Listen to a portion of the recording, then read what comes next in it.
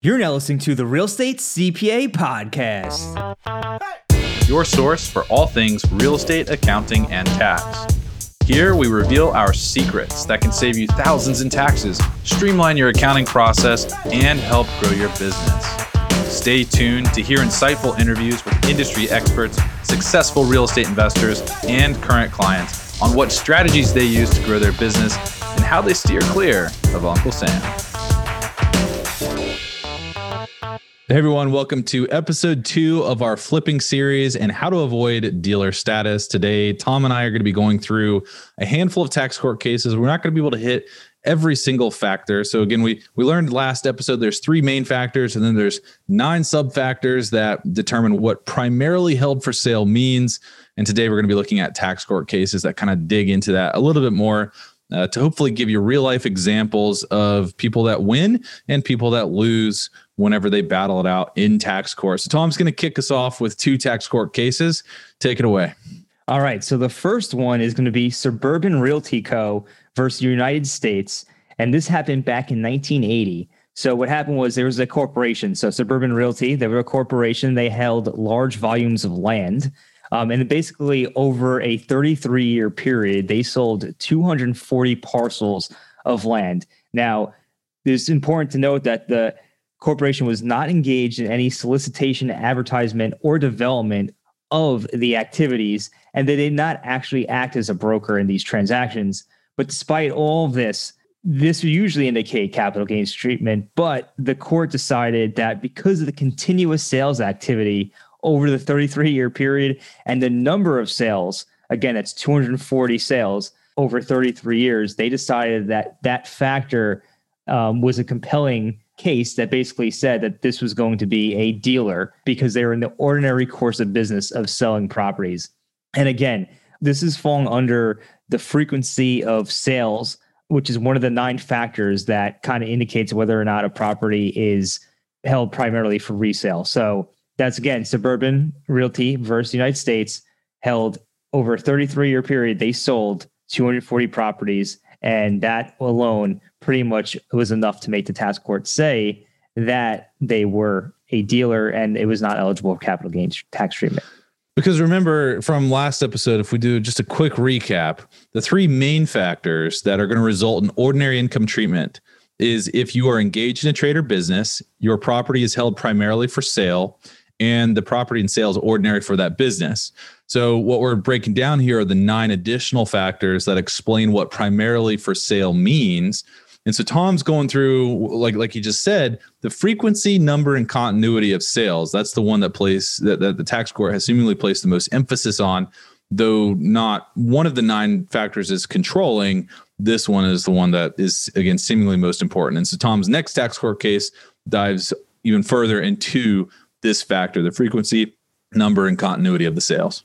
Yeah. And then in this other tax court case, Bono versus Commissioner, also in 1980, it was determined that this particular taxpayer was involved in zoning and subdivision of land, something that a normal developer or flipper would do. But basically, because they only sold all of their land in one single transaction, the court deemed that because it wasn't frequent enough, these sales weren't frequent, they did not improve the land, and simply because they engaged in the subdivision activity didn't make them specifically a dealer. So this one kind of the opposite, right? So in the other case, Suburban Realty, there was over a 33-year period, there was 240 sales. And this was just a very large one-time transaction. And because of that, because there wasn't very frequent, the tax court basically determined that they weren't in the business of selling property, and therefore they got capital gains treatment on this. Which is interesting and telling too, because if you go review the facts of that tax court case, you can learn how to start the development of some of this land. You can do the subdivision, but if you structure your facts appropriately, you can still achieve capital gain treatment on the eventual sale rather than being tagged as a dealer. So that's definitely a good one to take a look at. And what was that one again, Tom? That one was Bono versus Commissioner. That's 74 TC 187 1980. Nice. So I'm going to take one that is related to the factor of solicitation, advertising, and sales. So again, this is not one of the top factors, but it is something that the IRS likes to take a look at whenever they are auditing you. It'll help demonstrate what your intent truly was with the property. Obviously, if you are trying to aggressively sell the property, it's harder to say that you are trying to actually hold it for investment because your facts would point the other way. In Beidenharn Realty Co. versus United States, 1976 tax court case, the tax court denied capital gain treatment. So the taxpayer lost, the IRS won. And the taxpayer was arguing that the original intent was to hold the property for investment. There were some negative factors, like some small minor development items that, and kind of actually in line with what Tom was previously talking about in the tax court case that he just mentioned. But the court spent a lot of time analyzing the taxpayer's solicitation and advertising efforts. So the court noted the amount of signage that was used for marketing as an important factor in concluding that the taxpayer was a dealer and not actually an investor. Additionally, the court noted that the use of an independent broker to solicit sales does not shield the taxpayer from being treated as a dealer. So it actually worked against the taxpayer. You hired a broker to go and try to sell the property. What are you really trying to do with the property? So this taxpayer ended up losing because of primarily their solicitation efforts. They were trying to market the property, even though they said that their intent was to hold it. Their objective facts, the objective evidence that the tax court places more emphasis on than whatever you claim your intent to be. You know, if you're sitting there trying to advertise your property for sale, then you might not actually be holding it for investment. And just to add a little more color to this, you know, if somebody buys a property, does some minor pre-development work on it, and then a deal falls into your lap, then it's going to go the other way. You're going to be able to say, hey, I was not actively soliciting buyers. I wasn't advertising this property. This deal just fell into my lap. And we're actually going to go over a case here in a few minutes where that exact same thing happened and the taxpayer won. So just be careful of any sort of advertising or solicitation activities that you engage in. It doesn't mean that you can't sell the property. It just means that, you know, somebody has to come find you and give you the deal versus you finding them and trying to get them to buy the deal from you. Absolutely. Here's another tax court case. It's going to be Moore versus Commissioner 30 TC 1306. And this one's back in 1958. And this is going to be an interesting case because basically, over an 11-year period, this taxpayer sold 22 lots of land. Now, this taxpayer acquired the land via gift. And then again, over an 11-year period, they went ahead and sold 22 lots.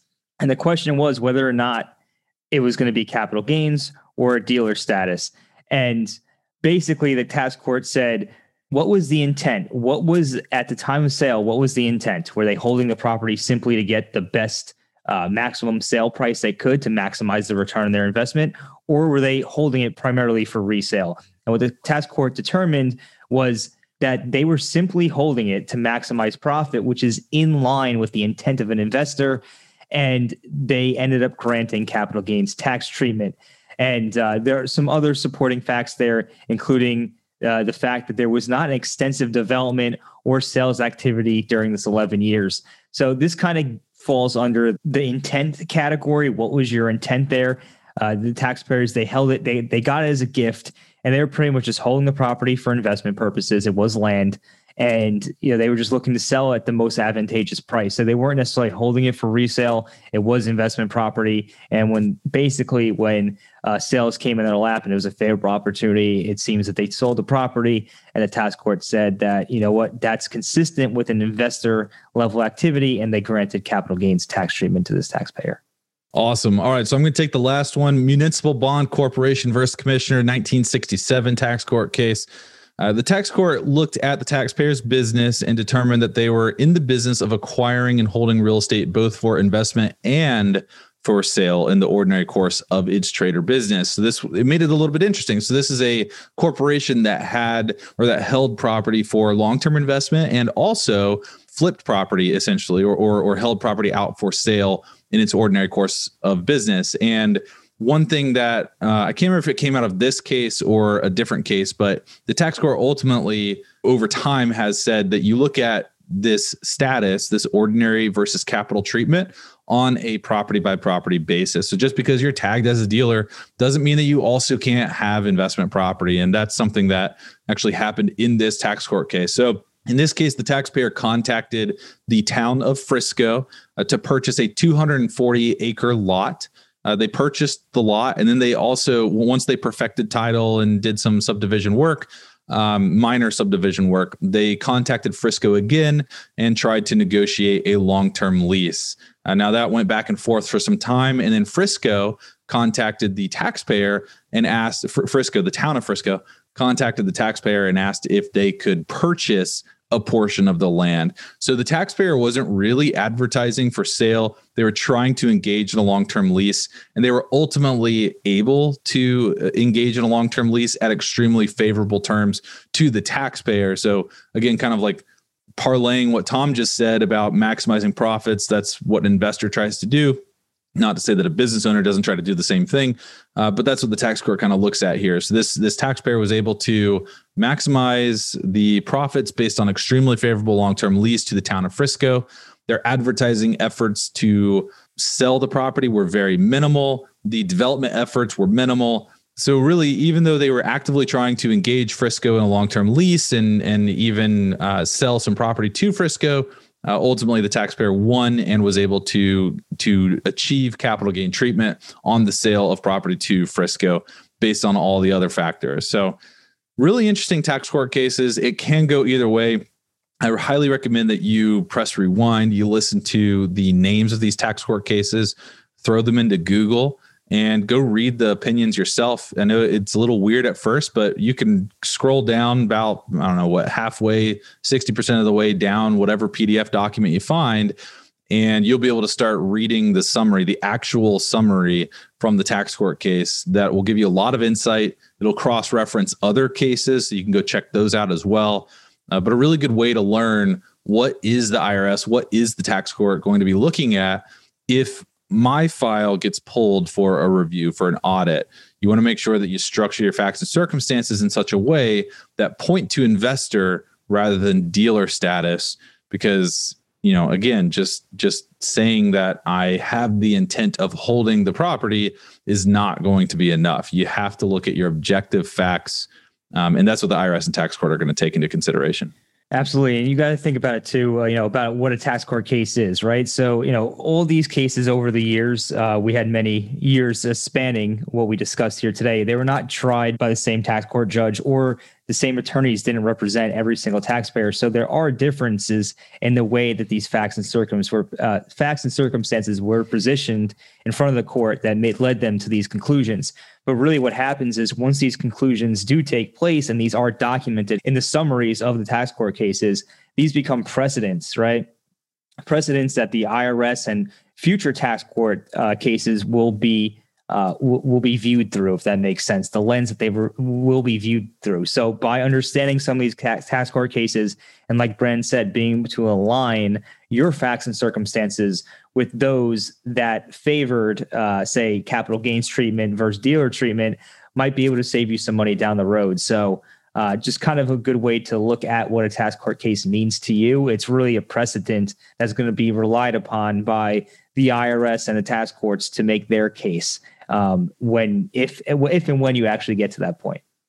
Hey everyone, thanks again for tuning in to today's episode. Before you go, we did want to remind everybody about the Tax Smart Real Estate Investor Facebook community with over 2,500 members and counting.